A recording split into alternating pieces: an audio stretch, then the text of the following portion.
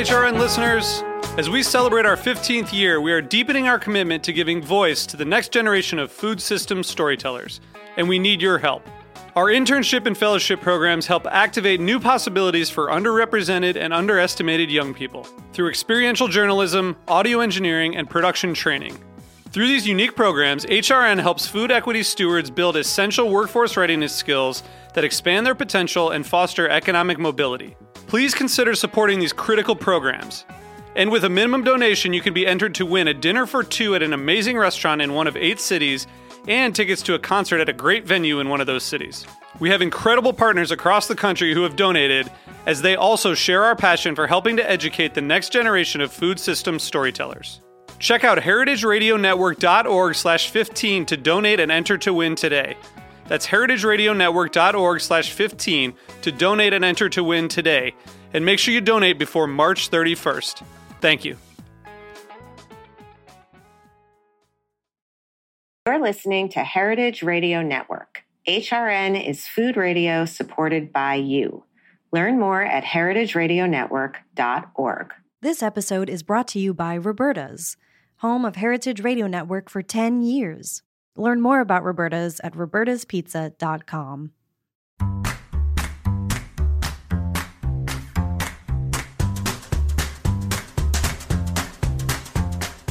I'm Allison Kane, and welcome to In the Sauce, a podcast about building consumer brands from the ground up.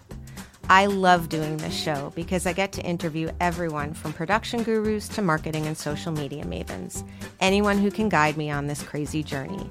This is the story of building Haven's Kitchen sauces, but it's also the story of every growing brand because we're all in the sauce.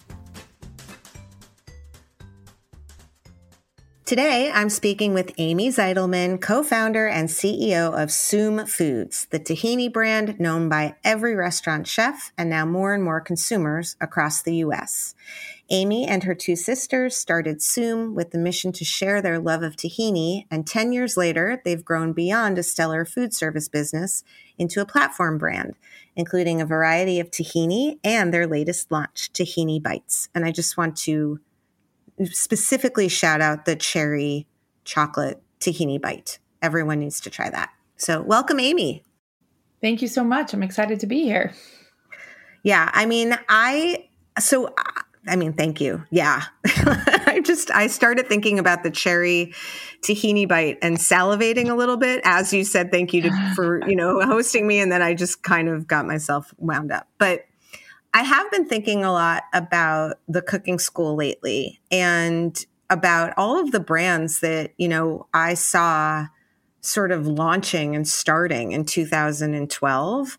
And it's kind of interesting to me how it's starting to feel like full circle in a way. Like I was talking to, I don't know, even Van Leeuwen ice cream was around that time, and Sir Kensington was around that time. And you guys, and it wasn't a product that we sold in the front, but it was the tahini that every single teacher and chef that came into the cooking school felt very strongly about using when they were teaching Middle Eastern.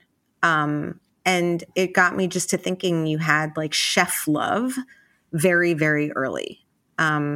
So I did a little research, and I know that the first sale you made was to Zahav in 2013. And I'd love to just hear sort of like what happened before that, what happened, during that, and really was the plan always to start with the restaurant chefs and how that evolved.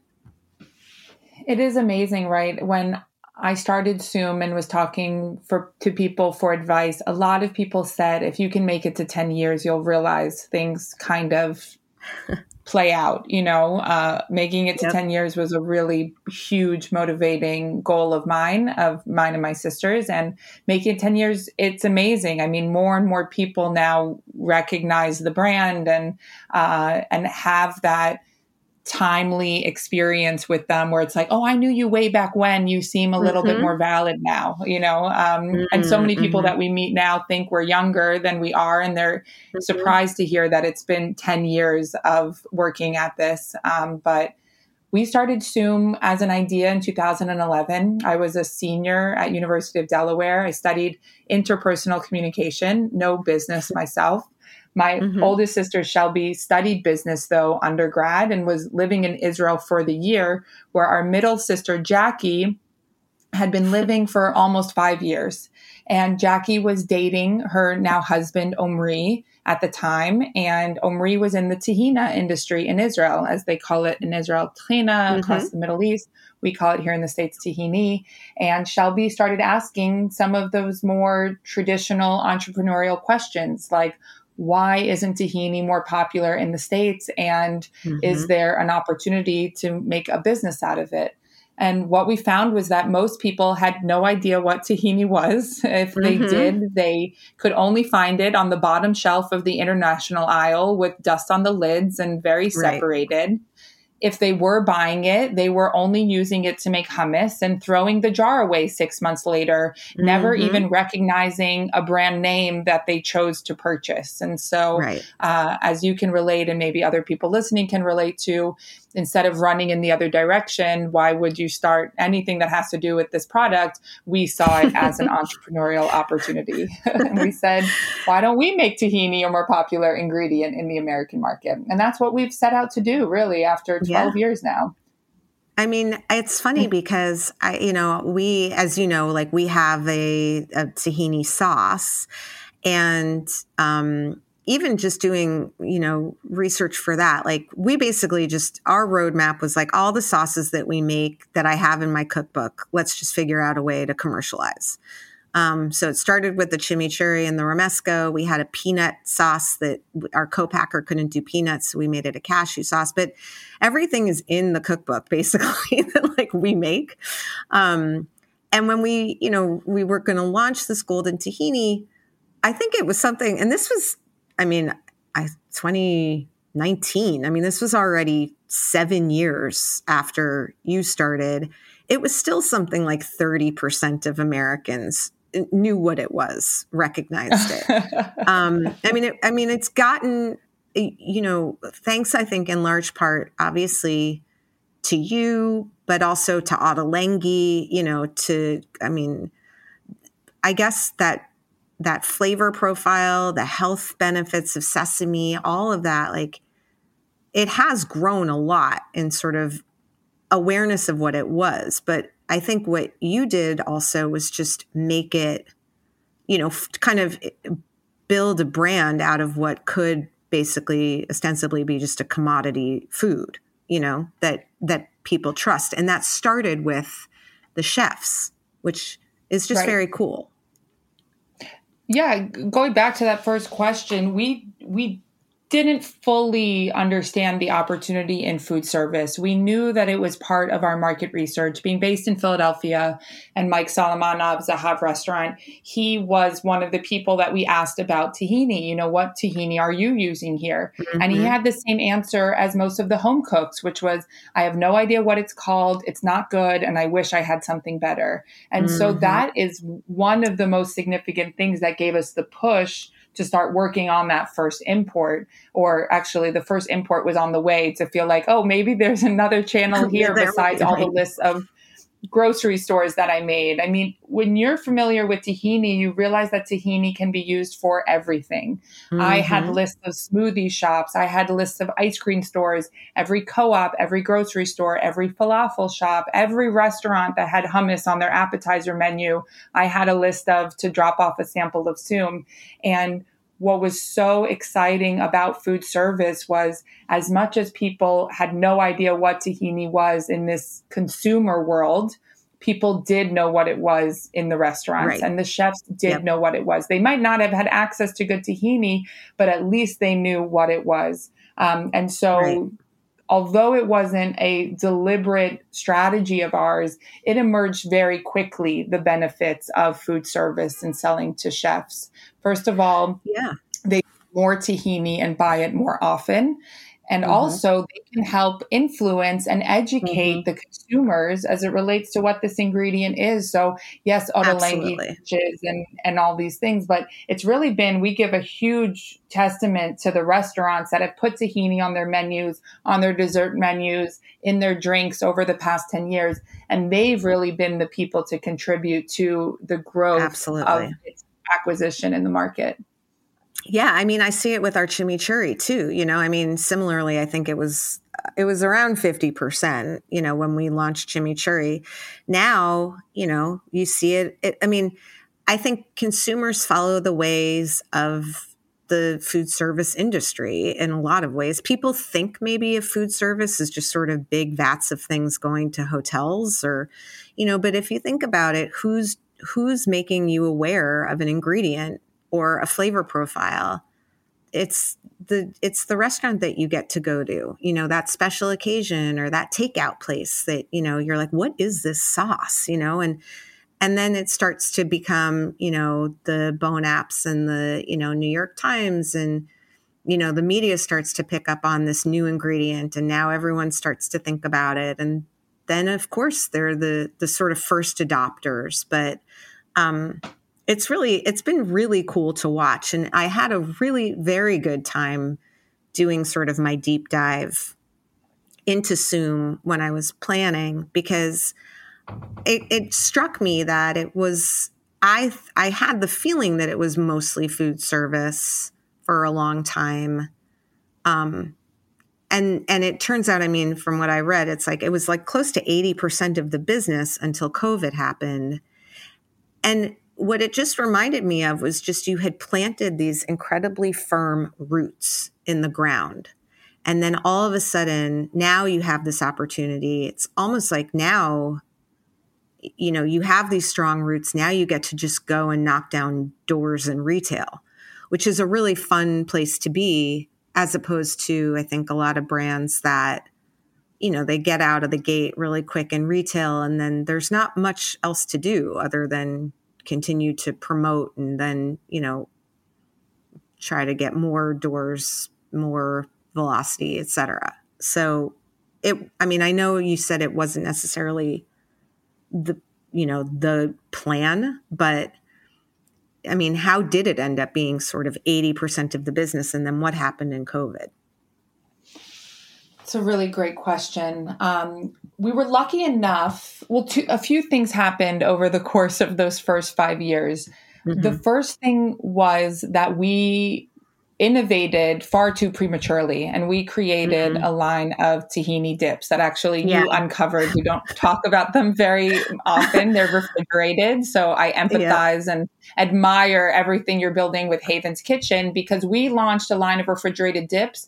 Not only did people have no idea what tahini was, but we did not understand the costs and the resources needed to execute a refrigerated product. We had brought on poor leadership. It was a lot of learning from our mistakes. And that experience pushed us back to food service. We said, okay, we saw the deepest challenges and mistakes of retail. We don't have what it takes to do retail. We don't have the right people. We don't have the right capital.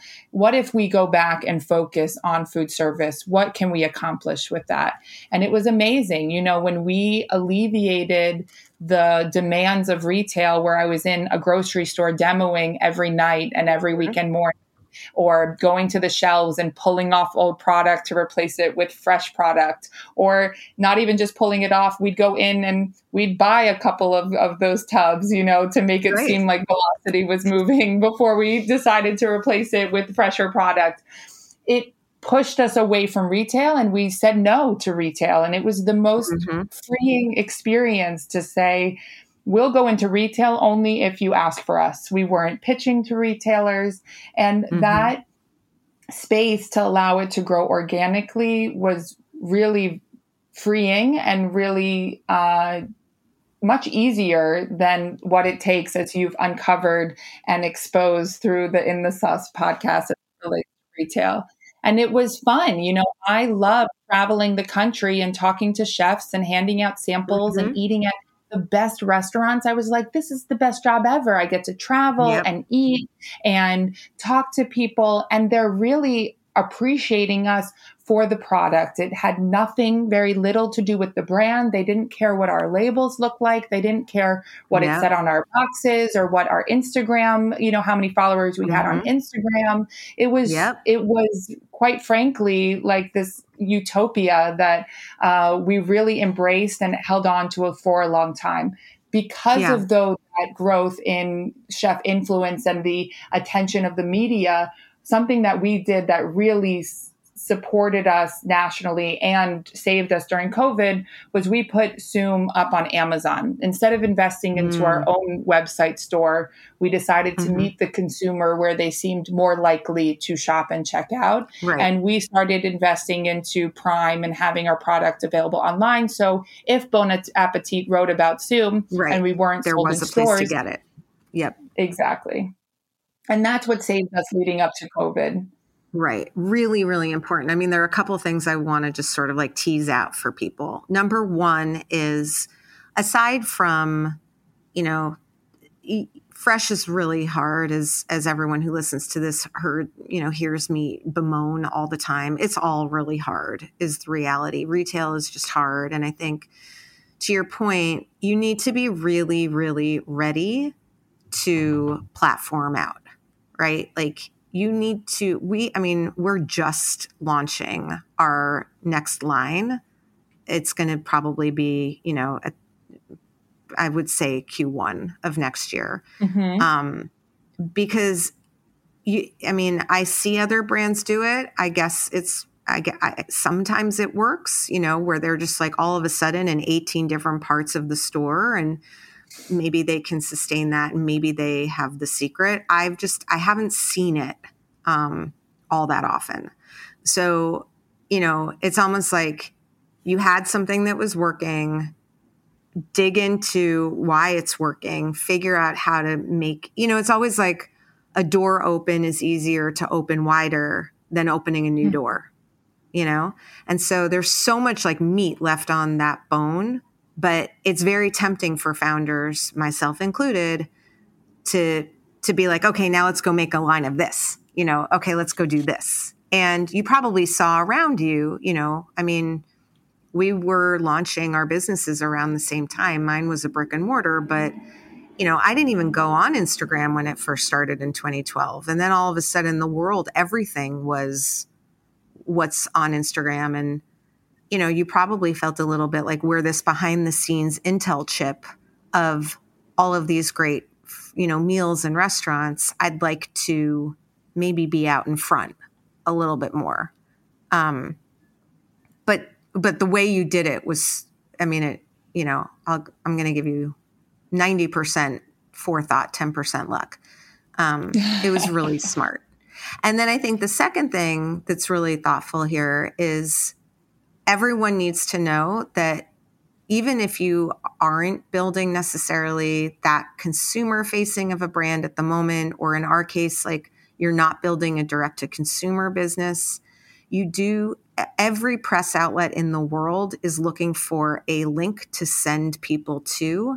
If that link is something that they can shop from, you are just saving the consumer another click of something to have to go buy it. They don't have the energy or time to keep clicking. So you giving them like a place to go that's very easy, where they can add it to their already, made cart, and they don't need to set up an account, and they don't need to give you their credit card and all that. Just made it very, very easy for, like when you said, when the Bon Apps of the world would write about you specifically as a brand. So I'm definitely picking up what you're putting down, Amy. Yeah, I really appreciate that. I mean, it took the lesson of a failed line for us to recommit to one product, but we've really only been selling one thing for 10 years, and that's tahini. We have dark chocolate sea salt tahini that has complemented our product in the nut butter section. Our tahini outsells it 4-to-1, easy on shelves. And so selling one thing is a lot easier than selling lots of things. It's still by no means easy, but we took the easy route. We didn't raise any capital and we did not have the constitution for retail. And so we did what came to us, and it remove the potential friction that brands experience when launching, because we were able to build our credibility and demand off of the shelves as opposed to driving people to our product once we were on shelves, where it's a lot more expensive to do that. Yeah. Yeah. And not just expensive in terms of like the shelf stuff, but, the marketing investment, the education piece, right? Like, instead of having to educate everyone on what to do with tahini, you were, getting into restaurants and letting them educate people on what to do with tahini, which is a really good strategy. Okay, we're going to take a quick break and then we're going to come back and talk about what changed, because now we're platforming out and I'm excited about it because of those bites. We'll be right back.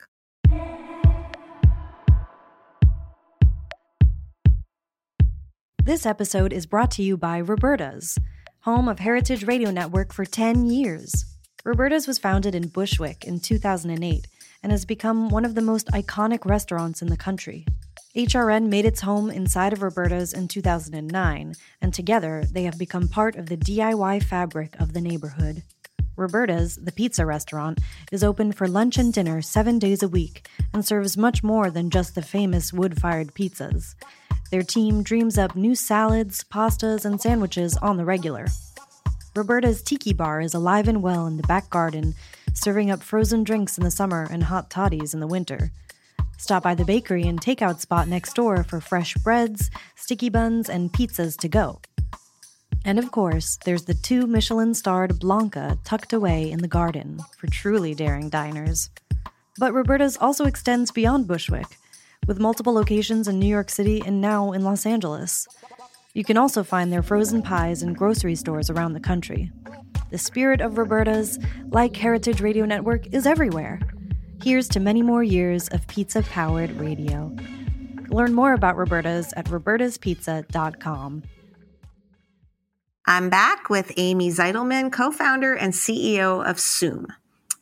Okay, so let's head into the innovation discussion, because I totally get, the way that you built, and obviously this food services coming back, it got whacked during COVID. So it was, definitely a strategy that made a lot more sense, building up to COVID than maybe, launching in food service in 2020. I have talked to brands, you've probably listened to them on this show, that were like, Daring, for example, his whole plan was food service. He was like, I'm going to get into restaurants, and then, a la even Oatly, they did something similar. But then COVID happened and food service got, whacked, and you started building out a more consumer-facing business. Did that then give you the confidence? You said you didn't have the constitution for retail. What changed, I guess, is the question. When COVID hit, it was an interesting time because, of course, our food service supply chain shut down overnight. We had distributors canceling orders. We had chefs asking if they could just not get charged or send product back. And we just said okay to everything. We didn't know what was going to happen. We had the luxury of having a shelf-stable product that we were able to be patient. Just say, whatever you need, we will do, and we'll get through this together. What happened almost overnight was that our sales in our consumer channels, the 250 or store grocery stores that we were in, and especially on Amazon, just quadrupled, if not more so, overnight pretty much. And we've very quickly shifted from the the logistical demands of being a food service product, which was like pretty much shipping pallets to shipping 2 packs, to filling our Amazon Prime with 2 packs of tahini. And that is what gave us the confidence to say it's now or never. We were just able to penetrate so much faster than we would have been able to without this scenario that was inspiring people to bring these ingredients into their homes that they hadn't before. And so that is what gave us the timing kind of to say it's now or never. And so we brought on a marketing person, and we brought on a chief growth officer through acquisition of another brand. We can talk about that a little bit more. Until then, was it just the 3 sisters? No, it wasn't. Shelby was the CEO at the time. Actually, Shelby had just stopped being CEO when she had her 3rd child. My sister Jackie still lives in Israel. CEO. Yes. we rotate. I don't feel like it right now. Like I can't deal anymore. Can you just be CEO for the next chunk of time? I'm going to go over here and do ops. Okay, fine. Well, literally, that was the conversation. My sister sat me down and said, I'm about to have my 3rd kid. This is just absolutely insane. I can't leave the company the way it needs to be. It's time for you to step in here. And we had begun to grow the team. So we had brought on a salesperson to support my efforts in business development. We had brought on a logistics coordinator to oversee orders and send purchase orders. And at that time, we had 1 person in our warehouse, which also might be different about Zoom is we've always kept our fulfillment in-house. Even though we contract out manufacturing, we store all of our tahini in Philadelphia, and we pack all of our direct-to-consumer orders for the website. We pack all of our pallets. We do all of our own fulfillment in-house. Before COVID, it was 1 warehouse person, Rick, still with us, love Rick, 1 logistics coordinator. And when and my sister, who had just stepped out from being CEO because she had her 3rd baby, Jackie, who's lived in Israel this whole time, has always overseen our relationships with our manufacturers, since most of our manufacturing is still done in Israel. And so the team was running. We had a marketing coordinator as well. And COVID hit. Everybody stopped coming into the office. The company shuts down for a few days until I realized we can keep selling. And so myself, Emil, our logistics coordinator, and Rick, our 1 warehouse guy, we tried to do all these safe things like hazmat suits and whatever we thought had to be done to go in to process all of these orders that were coming through our website and on Amazon and the like. And so our team had about 5 or 6 people maybe before COVID. But during COVID, we quadrupled our warehouse staff. So now we have 4 people in our warehouse that oversees the demands of Amazon, direct to consumer, and our distributor orders. We brought on a marketing professional to help oversee a brand refresh because the brand was not positioned for consumer sales or for success on shelves. Right. And we acquired a business in order to bring on their founder to oversee retail growth and sales strategy. So I wanted to, there's so many things now. And also it's so cute because you're the only person who, after I sent the draft and I said, okay, here's the questions. It's just a guide. It's not a script, yada, yada. You wrote back, can I ask you questions too? Which I thought was really funny. No one's ever asked me that. And of course you can totally ask me questions, but I just wanted to side note that. There are a couple things there. One is you bought this other, it was like a tahini butter business to get the guy, to get the founder. Yeah. Was that actually so can you tell me a little bit about that? Because it's interesting to me. So Daniel Ehrenheim, hi Danielle, if you're listening. He actually reached out in 2017. He had been in a position growing a CPG brand of natural gums and said, I'm so passionate about tahini. I love your product. I'm curious if you have room on your team for retail growth. And we said, we hate retail. No, thank you. Good luck with everything. We're focusing on food service. And he went off and started his own tahini product company. He made a line of tahini spreads, more likened to a substitute for peanut butter or almond butter, and just was getting it off the ground in 2019, and obviously hit major headwinds come 2020 when they couldn't expand into stores. And he very thoughtfully reached out and said, "Hey, I just want to let you know I ended up starting a company called Seedable. I was wondering if we can connect to just, see what's going on in the world of Zoom, and I can tell you more about Seedable." And I'll never forget, I forwarded the email to my sister Shelby, and her reply was, "Bring it on," like thinking it was more of like a competitor play. But we've always had this approach that all tides rise together. Like the more people coming into tahini, the better. This product needs so much consumer education. There's plenty of room for lots of brands. And so I was eager to connect with Daniel. And really from the first call, I realized, wow, he has the experience in retail that we don't have. And we have the infrastructure of a brand that he hadn't been able to materialize.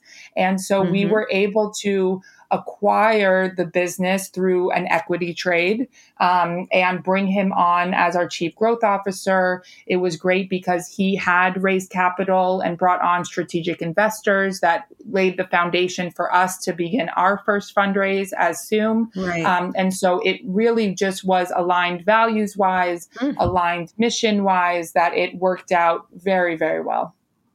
I love it. And I mean, it partly it sounds like, first you were like, okay, we don't like retail. And then retail happened.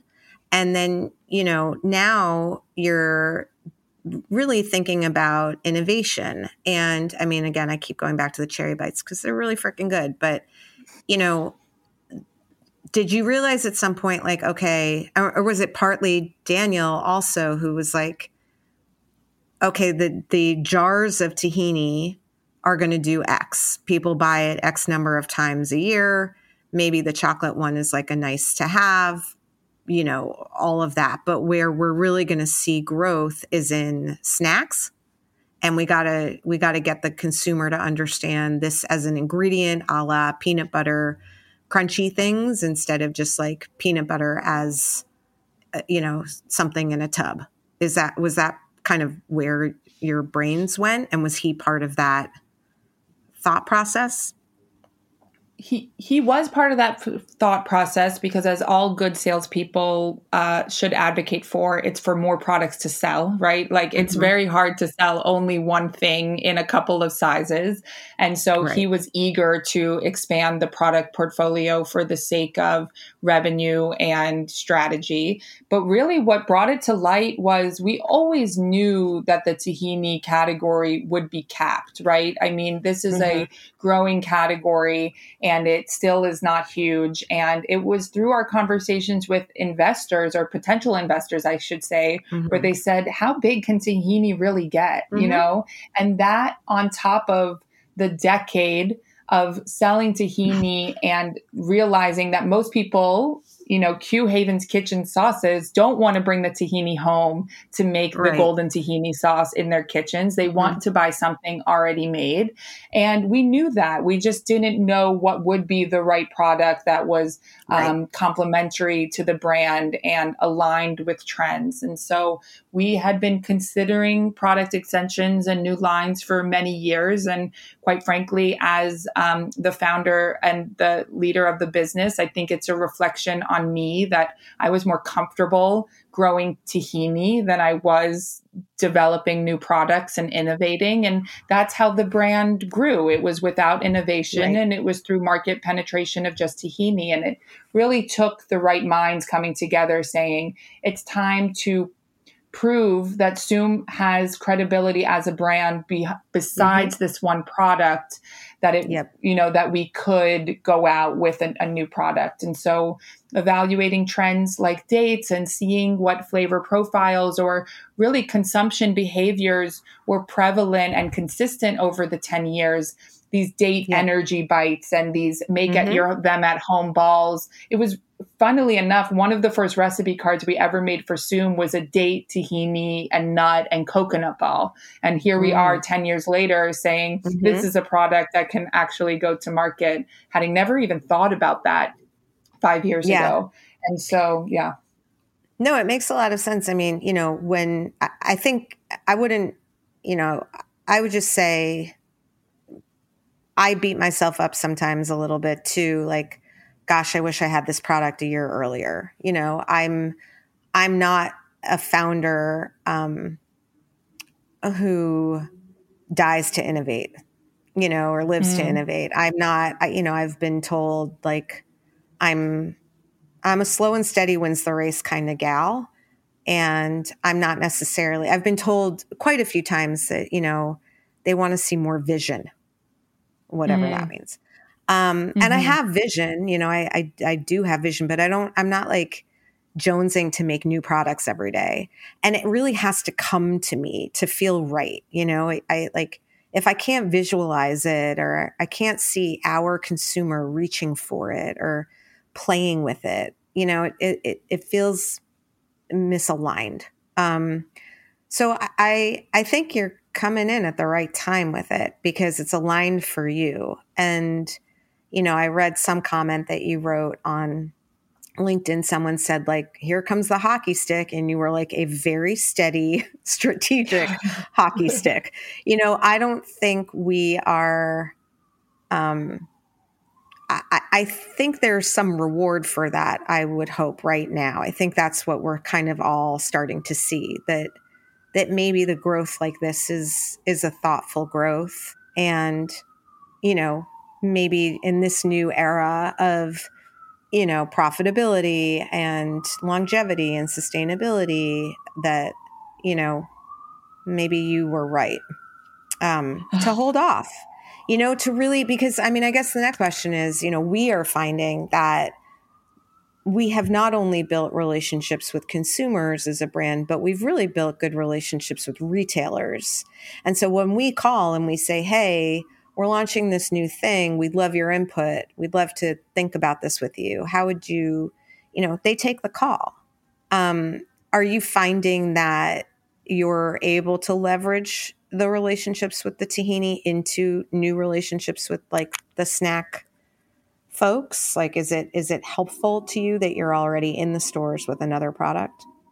That's right. Yeah, we are having a similar experience where our category managers are really pleased with our performance. They're pleased with how Zoom has grown the category, has performed, has shown up and kept the product on shelves during a tumultuous time. And so it has been relatively easier, and if not easy, to say that we can connect with the category buyer for snacks and the likes. And that's something that it's at the end of the day, something that I always reflect on are the two most important resources. It's time and money. It's whether it's professionally or personally, you're either spending the time to do it or you're spending the money to make it happen faster or without you. And that's how I feel about taking your time to grow the business, is if you have the luxury of time, you can grow, it can grow frictionless. You can get more yeses than nos, because when the timing's right, people happen to say yes. And so we've always really embraced that.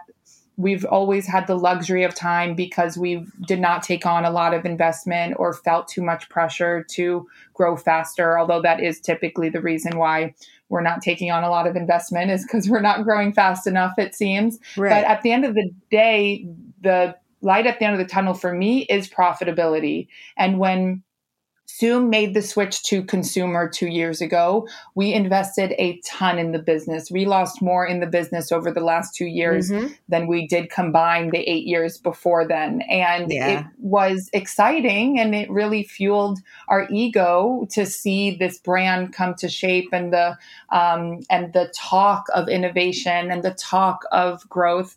But at the end of the day, when I was watching the red just get bigger and bigger and bigger, I realized this is not sustainable. And quite frankly, it wasn't a reflection of my own values, which was our father taught us. I mean, my dad, God bless him, has a list of 10 rules to live by. And the first one is spend less than you earn. And I was like, looking at us saying, how did we get to this place? And how can I look at my team, my 4 warehouse employees, and say, we might not have jobs next year if I'm not able to raise this next round. And I just totally put the brakes on it. I said, am glad of everything that we accomplished with the investment that we made in Zoom over the last 2 years. We got into Whole Foods nationally. The brand is well positioned for launching into new national retailers like we are today. We have proven processes for sales launches and, trade spend and shopper marketing, or we're working those out. But I'm not willing to do it at a loss anymore. And if that means Zoom will grow slower, but I can assure my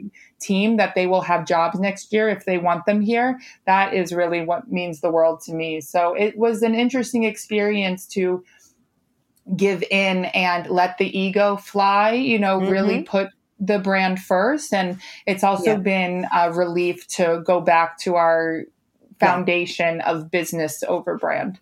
Yeah, it's funny. I feel so similarly, and it's funny because I think part of it is ego. A part of it is just, you feel like you're doing something wrong at some point when enough people are like, you're not growing fast enough. People still today are like, are you going to double this year? And I'm like, we could double this year if we did a couple of dumb things. It's unlikely that we're, a couple things could happen. We have new, customers. But, if I'm chasing a double, then what I'm doing is I'm opening Costco at a 10% margin, which is basically a zero. Or I'm opening some account where I'm just going to be buying shelf space at some point because it's not the right consumer for us. Like, this is what it means when people say have the fortitude to say no. It's not like no because this doesn't, this isn't necessarily the right place. It's no because this is not going to be a profitable business. And, I think we've talked about this on the show too. There are some retail accounts that, going in off the bat are less about sales and more about, the marketing. Costco can be really good as like a volume driver in some cases, but I would say for our size, probably not even that much, especially not if it's one run and then you're done. So it's exciting. It's momentum. You're doing the FOMO thing. You got lots of stuff to put up on LinkedIn. But at the end of the day, to your point, what are we trying to build here? And for who? Right. I think people are starting to understand that top line, yes, of course it's important to show growth, but why is 50, 60, 70% growth somehow like something to be like ashamed of, especially if you're growing in the accounts that you're already in and they require no additional, investment, I think it's thoughtful. So before we, start wrapping up, I wanted to know if there were any specific questions when you said you had questions for me, because it did pique my interest. And I'm like, what kind of questions? Because I feel like I just I just talk all the time. I was just wondering if you've ever considered food service with your line of sauces. It's a very good question. Yes. We hear it all the time. Chimichurri is a very hard product for back of house kitchen staff to make. It requires a lot of chopping and blending, and it's hard to get it just right. We do have some restaurants that order our sauces, and we see them on, Fare and stuff. And I call and I'm like, really? Like, what are you doing? Why are you buying, pouches? And they like basically take the pouches and put them into like a food, like a big quart container, and then, but not a lot. So we do see it as like a big potential. I think of food service sort of in two ways. One is, a volume driver for sure. Right. And I have, unlike what you did for the first 8 years, I've been very focused on building a brand. So I focus less on volume, more on brand building. You can see that my marketing team is a bigger team than my sales or my ops team. I focused a lot on content because I didn't want the fresh sauce to be the business. I wanted it to be the first product of a real sort of home kitchen business. So that's one sort of theoretical piece to it. It's just like you said, you prioritize, and it was not in the top 3 priorities. That said, there's also sort of constraints around our manufacturer and, just getting the pouch line going and figuring all that out and making sure we had the right equipment and training a new team. Like, we're at a really big family family-owned co-packer, but this is not their core business. We found them because they had HPP and they had the machine, but no one in the country had HPP and pouch filling.